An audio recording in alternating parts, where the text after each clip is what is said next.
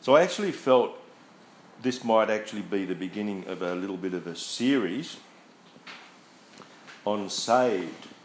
So what I want to focus on today is the so what about salvation, because I have a little bit of a theory that so many people get really enthused about church and about Jesus, about doing the works of the Lord, and they do that for a while and then they tend to grow a little bit cold. And I think often that's because we don't really understand what it means to be saved. And so I've got a really strong motivation, I guess, in my own heart to explain to people what their salvation actually means.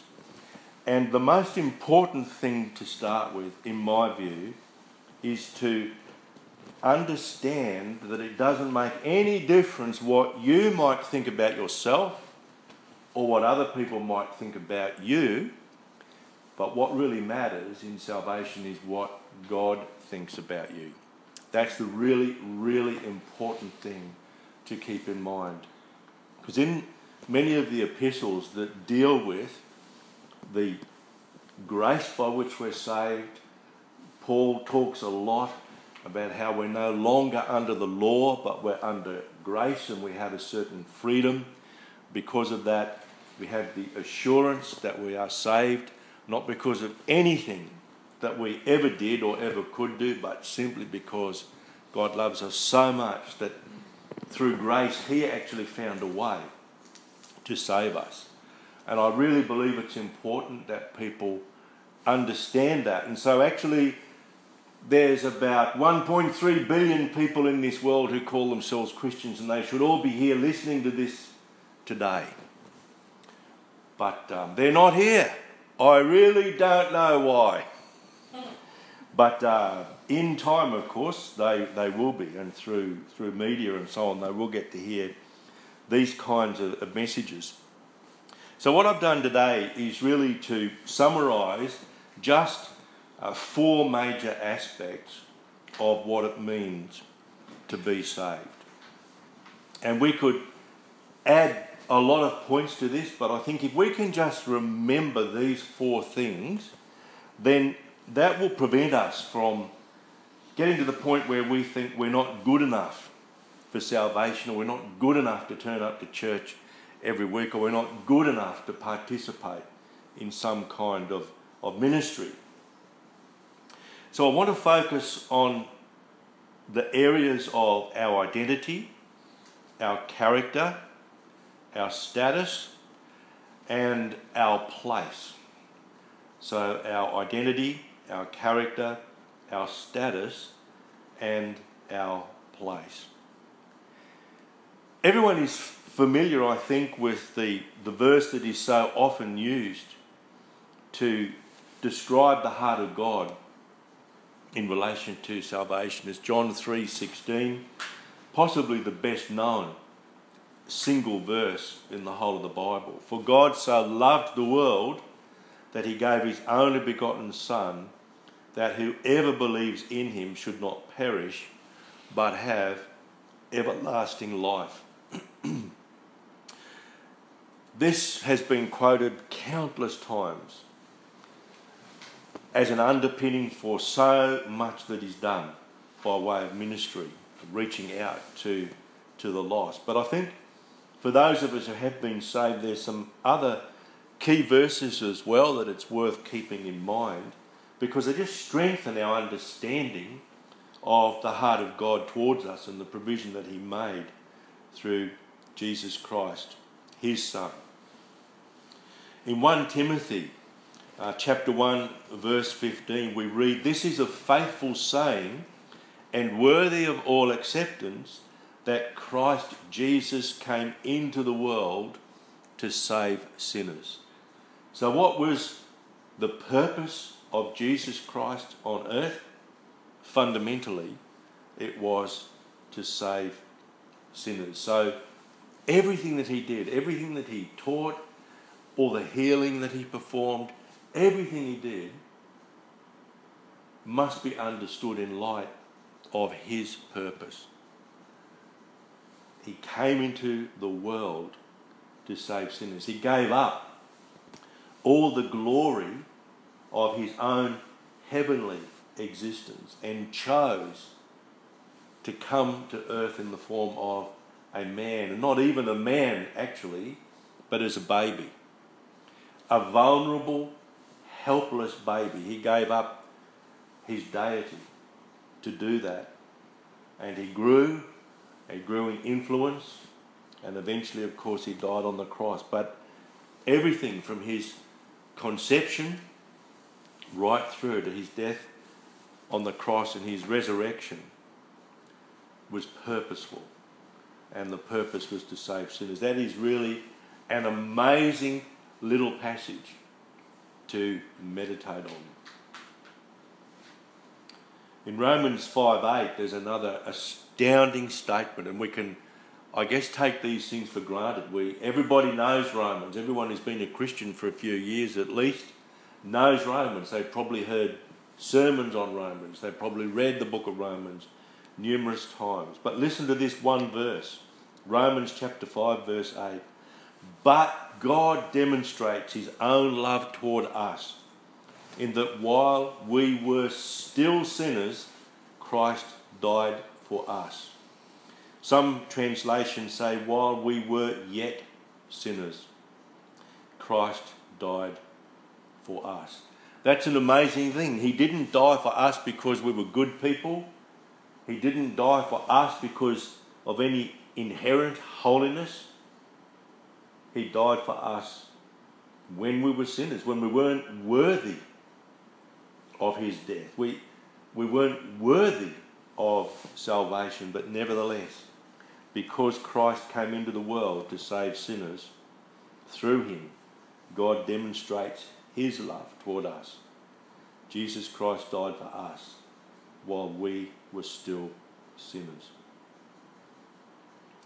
And this last little scripture that I have from Hebrews chapter 7 verse 25, to me personally, this is the most powerful statement about salvation. And in fact, I'm going to read a few verses around the verse that I have up there from Hebrews. It's a great book, Hebrews. It's a great book, a great treatise on salvation and what it means to be a Christian, someone under grace and not under law. But if we have a look at, let me see, where should I start? I might start from verse 18 and read through to the end of verse 27. For on the one hand, there is an annulling of the former commandment because of its weakness and unprofitableness. For the law made nothing perfect. On the other hand, there is the bringing in of a better hope through which we draw near to God. And inasmuch as he was not made priest without an oath, for they have become priests without an oath, but he with an oath by him who said to him, the Lord has sworn and will not relent. You are a priest forever, according to the order of Melchizedek. By so much more Jesus has become a surety of a better covenant. Also there were many priests, because they were prevented by death from continuing. But he, because he continues forever, has an unchangeable priesthood. Therefore, he, that is Jesus, he is also able to save to the uttermost those who come to God through him, since he always lives to make intercession for them. For such a high priest was fitting for us, who is holy, harmless, undefiled, separate from sinners, and has become higher than the heavens, who does not need daily, as those high priests, to offer up sacrifices, first for his own sins and then for the people's. For this he did once for all when he offered up himself. That word uttermost is such a powerful, powerful word, because you can't actually get any further than the uttermost. So that indicates to me that salvation is such a complete thing that there is nothing we can do to make it more complete. Therefore, he is also able to save to the uttermost those who come to God through him, since he always lives to make intercession for them. I just love that word uttermost, and I've meditated on that word. You can't go any further than the uttermost. There is nothing beyond the uttermost, and that is how much we are saved. Importantly also, we note that we come to God through Jesus. And as an aside, this is really what makes Christianity an exclusive religion. There are not many paths to this God, because the Bible states very clearly that the one way, the only way to God is through Jesus Christ. And why is that? It's because the life, the death, the resurrection of Jesus Christ is what actually makes it possible for us to have this salvation to the uttermost. Unless we come to God through Christ, we cannot receive salvation. But when we do, we are saved to the uttermost. At the very point of salvation, we are what the Bible calls born again. Our spirit is regenerated. And I'll just read from the book of Titus here. Titus chapter 3, verses 4 to 7. But when the kindness and the love of God our Saviour toward man appeared, not by works of righteousness which we have done, but according to his mercy he saved us through the washing of regeneration and renewing of the Holy Spirit, whom he poured out on us abundantly through Jesus Christ our Saviour, that having been justified by his grace, we should become heirs according to the hope of eternal life. And 2 Corinthians 5:17. 2 Corinthians 5:17, and it will probably be faster to find that one electronically than in my physical Bible here. Therefore, if anyone is in Christ, he is a new creation. Old things have passed away. Behold, all things have become new. We're made up of a spirit, a body and a soul. So fundamentally, as far as God is concerned, we are spiritual beings. We possess a soul. That's the mind, the will, the emotions, and we live in a physical body. At the point of salvation, our spirit is totally renewed. It is totally regenerated. And that is the sense in which we become a new person. Our body, our soul is not regenerated, not renewed. You can have a broken leg at the point of salvation and you can still have a broken leg afterwards.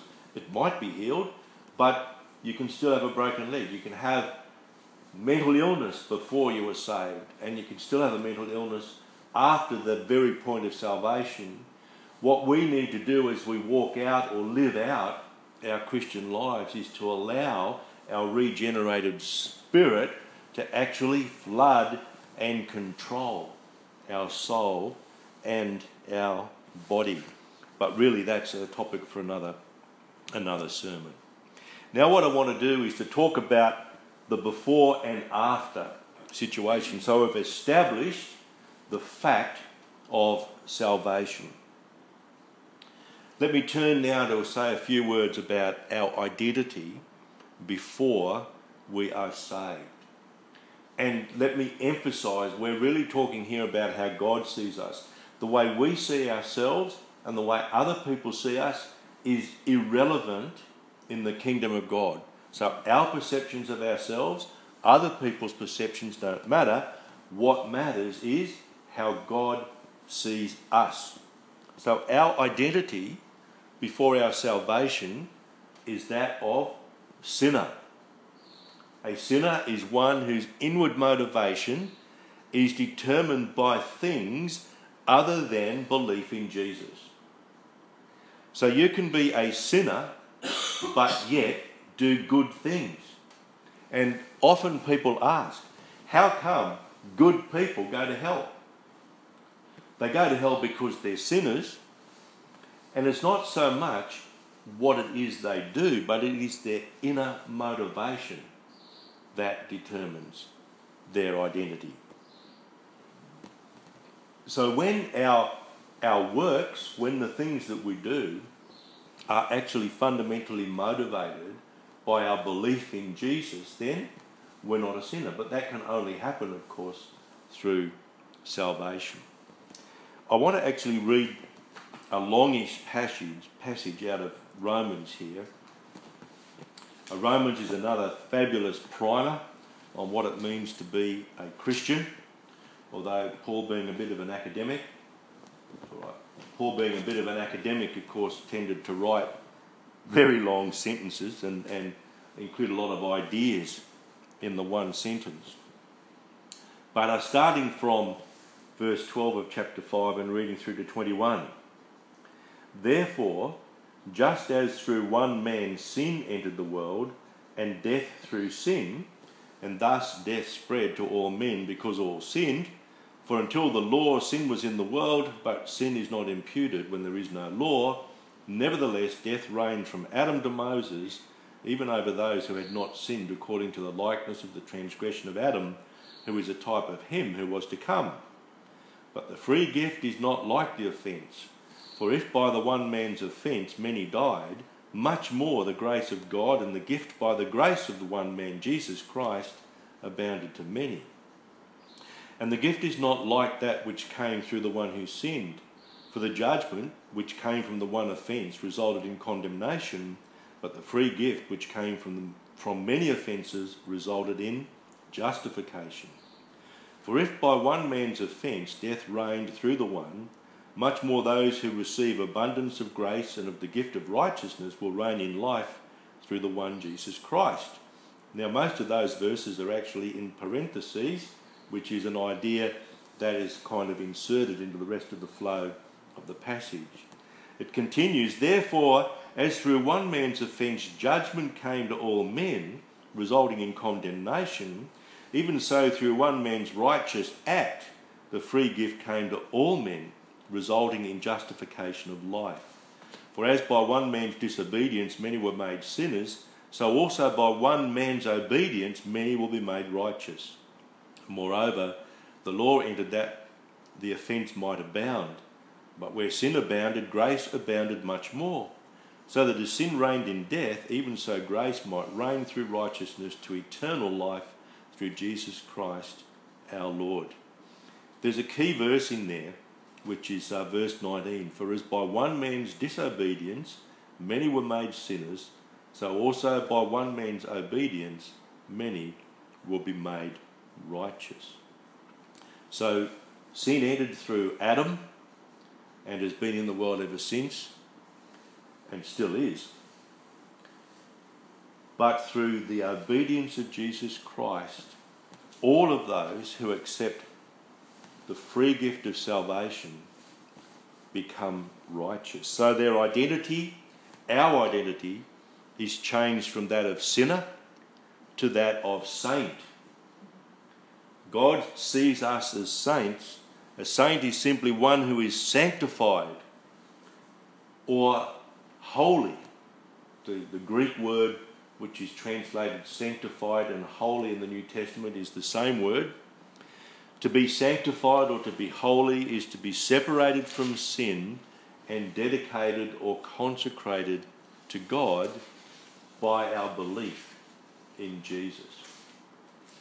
So once we've accepted salvation, God no longer sees us as a sinner. He sees us as a saint. And at the point of salvation, we are sanctified or we are made holy in God's eyes. And you might ask, what happens if we sin? Well, the truth of the matter is that all of us slip up and we do engage in sinful acts, even if it could be an act of unforgiveness or an act of envy or an act of anger. we slip up, but God does not shift us from the status of saint back to the status of sinner. Now, if that happened, think of it. If that happened, if that was the way God was, if I happened to be angry at my wife and had a heart attack and dropped dead on the spot, I'd go to hell. But that's not how God works. Because I've accepted the gift of salvation, God sees me as a saint. And believe it or not, even if I was angry with my wife and I had a heart attack and dropped dead, I would still be going to heaven, not hell. Because I have already been forgiven of my sin through the death of Jesus Christ on the cross. And that death is efficacious to cover my sin, past, present and future. Amen. Does that give me the right to be a sinner? Definitely not. Because if we were to read on in that passage from Romans to the first couple of verses of chapter 6, this is what it says. What shall we say then? Shall we continue in sin that grace may abound? Certainly not. How shall we who died to sin, live any longer in it? You see, the effect of salvation is that we don't have a sinner's heart anymore, and what we do is actually motivated by our belief in Jesus Christ. The fact that we've been saved by the grace of God and not through any works of our own does not give us license to sin. And if we sin, we do suffer the consequences, but we do not lose our salvation. So that's an important thing to keep in mind. As far as God is concerned, we remain saints. I do believe that it is possible to repudiate our salvation. That's a topic for another sermon. But I think if someone is fully aware of what salvation means and they make a decision to repudiate their salvation, then they can end up in hell. But you've actually got to work very hard at it, because salvation itself changes your identity from sinner to saint. Let me move on now to say something about our character. Before we're saved, our character is wicked. And there are literally hundreds of references in the Old Testament that juxtapose the wicked with the righteous. The wicked are simply those who are not saved. At the very base, those who are not saved are wicked. They have a wicked character. And again, that is not always borne out by acts that necessarily do direct harm to other people. But I myself, I can think of people who are not saved, who many would say they're good people, but yet they support causes that are contrary to the principles in the Word of God. So most of the world will say they're good people. They're not going around murdering anybody. They're not violent in their domestic situation or anything like that. They don't cheat the tax man. But yet they hold views and they support views that are directly contrary to the Word of God. That's the sense in which they are wicked. A wicked person is someone who does not uphold in thought, word and deed the principles that are set out for us in the Word of God. God sees our character as righteous after we've been saved. There are some key scriptures here, and I might actually get some others to find them for me if you like. And you might even read it out for me. Hebrews 10:16 is the first one. Hebrews 10:16 and then 2 Corinthians 3 verse 3. Hebrews 10:16. This is the covenant I will make with them. After that time, says the Lord, I will put my laws in their hearts, and I will write them on their minds. And 2 Corinthians 3 verse 3. It is clearly you are an epistle of Christ, ministered by us, written not with ink, but by the Spirit of the living God, not on tablets of stone, but on tablets of flesh, that is, of the heart. Isn't that wonderful? I don't know whether this is really good doctrine, but the picture I have in my mind is that the day I was saved, the instant I was saved, God downloaded his law into my heart. That, I don't have to spend years and years and years studying the books of the law to understand how God wants me to live. That part of the salvation deal is that God actually downloaded his law into my heart. And see, when my spirit is regenerated, it's almost as if God gets a big USB stick, shoves it in our heart, and, downloads everything off that USB stick, and there it is. So you see, I see much of what we do as Christians as being the natural outworking of that regeneration of our spirits. The only thing that will stop that will be if in our soul we determine that we're not going to allow the Spirit to overflow and to influence what we do. It's almost as if we live rightly by accident. That is, we will actually have an inclination after our salvation to live our lives right. So we will want to roll up our sleeves and be involved in ministries. We will want to go to church so that we can express our relationship with Jesus in the company of others. We will want to get rid of wrong thinking.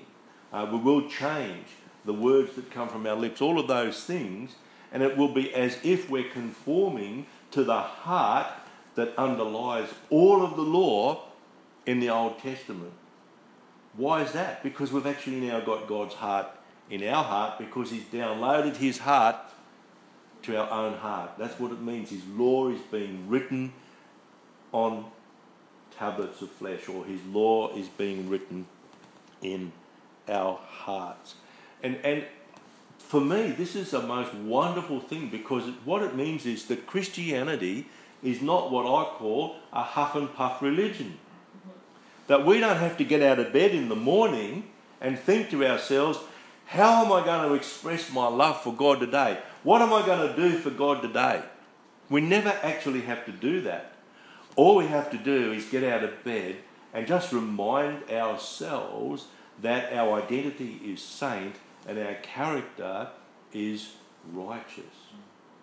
Now, we don't have a lot of time to go into what righteousness means in great detail, but I think it is important to... I'll come to this shortly, because it's associated with our status, which I want to talk about.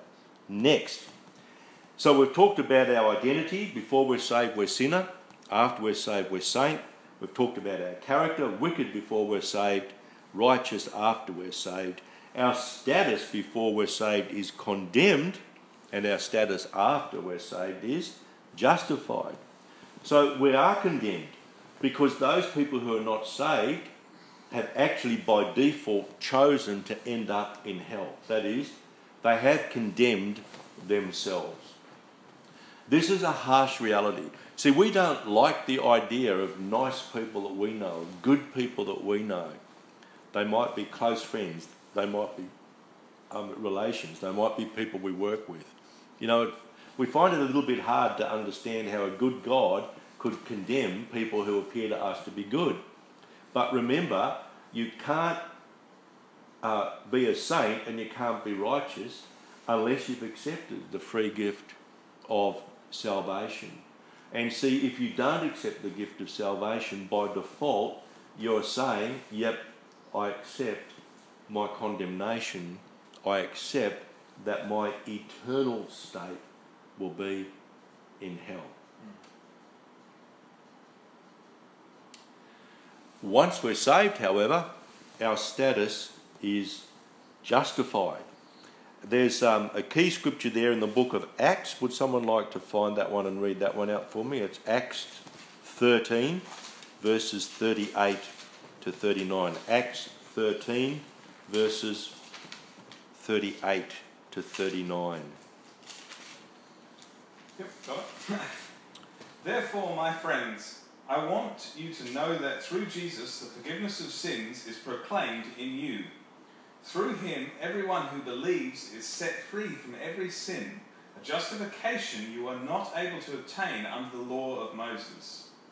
Isn't that amazing? Justification means we are set free from sin. 3 points I think are worth making about justification. The first one is that we're set free from sin in the sense that there is a legal pronouncement that we are no longer responsible for the sin that we committed, and therefore we do not suffer the punishment for sin. So we have a legal status that says, yep, you sinned in the past, that no longer matters, and you are not going to receive the punishment for sin that is set out in the Old Testament law. So your legal status changes in that sense from being condemned to eternal death to being justified, which gives you the right to eternal life. There's another sense in which you are set free from sin as well.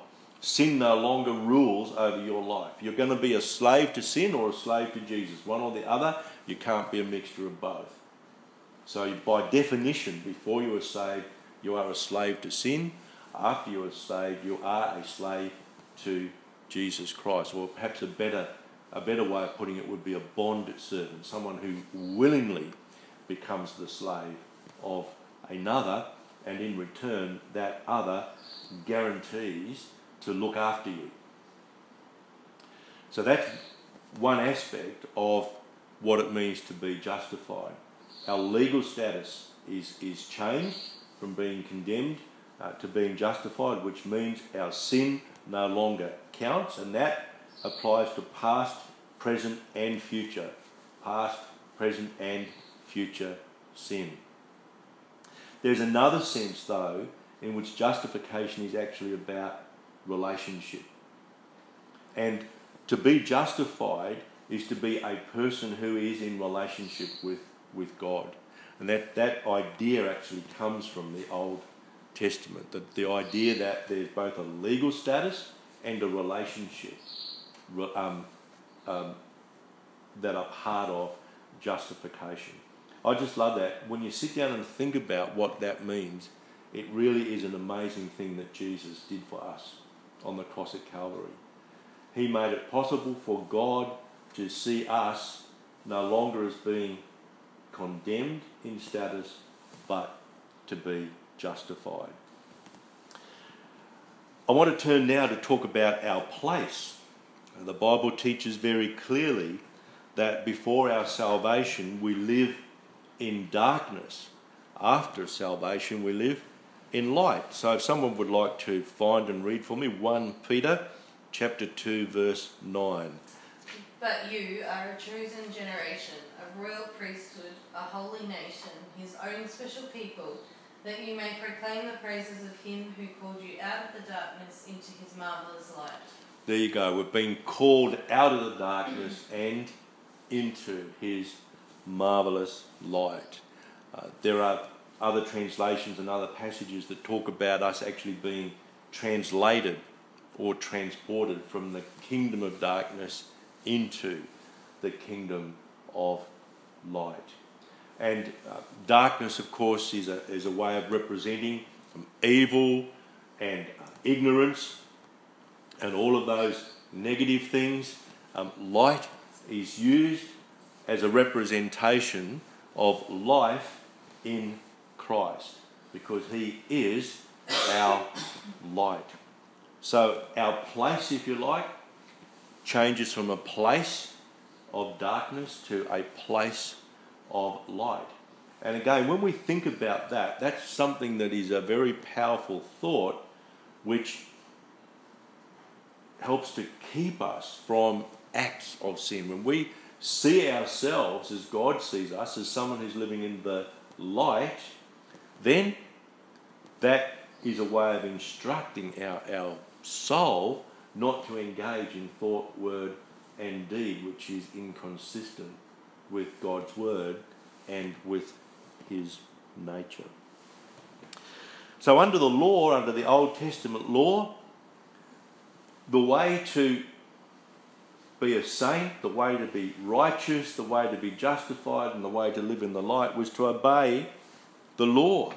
In Deuteronomy 28, verse 12a, this is just the first half of that verse, it says, if you obey the law, the Lord will open to you his good treasure, the heavens, to give the rain to you in its season, and to bless all the work of your hands. So there's blessing under the Old Testament law. But as we know historically, and as we know from what the Word of God itself says, we just cannot actually live under law. We can't fulfill the law. Through grace, however, God made a way.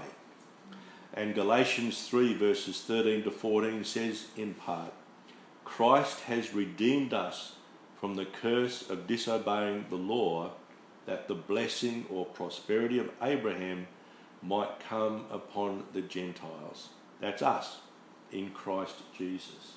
So it's by grace that our identity is changed from sinner to saint, that our character is changed from wicked to righteous, that our status is changed from condemned to justified, and that our place or placement is changed from darkness to light. And what I'd like to do now is just to move on to a short period of communion, because there's a passage in 2 Corinthians, it's in chapter 5, verse 21, which focuses on righteousness, and I think that's a great point at which we could take our communion. In 2 Corinthians chapter 5, verse 21, it says, for he made him who knew no sin to be sin for us, that we might become the righteousness of God in him. Jesus actually became sin for us. I know often people say he took our sin, and that's true, but this passage actually shows that it went much, much deeper than that. Jesus became sin. He was sin. God saw him not only as a sinner, God actually saw Jesus as sin. When he turned his back on Jesus, as Jesus was on the cross, and as Jesus said, why have you forsaken me? It was a rhetorical question. He knew the answer, of course. The answer was because Jesus had become sin for us. Because he became sin for us, he dealt with sin once and for all. Our sin past, our sin present, and amazingly, our sin future. And the reason why God sees us as saints and sees us as righteous and sees us as justified and sees us as people who walk in the light is that the result of Jesus becoming sin for us is that we exchanged our sinful state for one of righteousness. For he made him who knew no sin to be sin for us, that we might become the righteousness of God in him. So let's just meditate on that momentarily and then take our communion. So you might just want to spend 20 or 30 seconds meditating on that verse, and then we'll share communion together.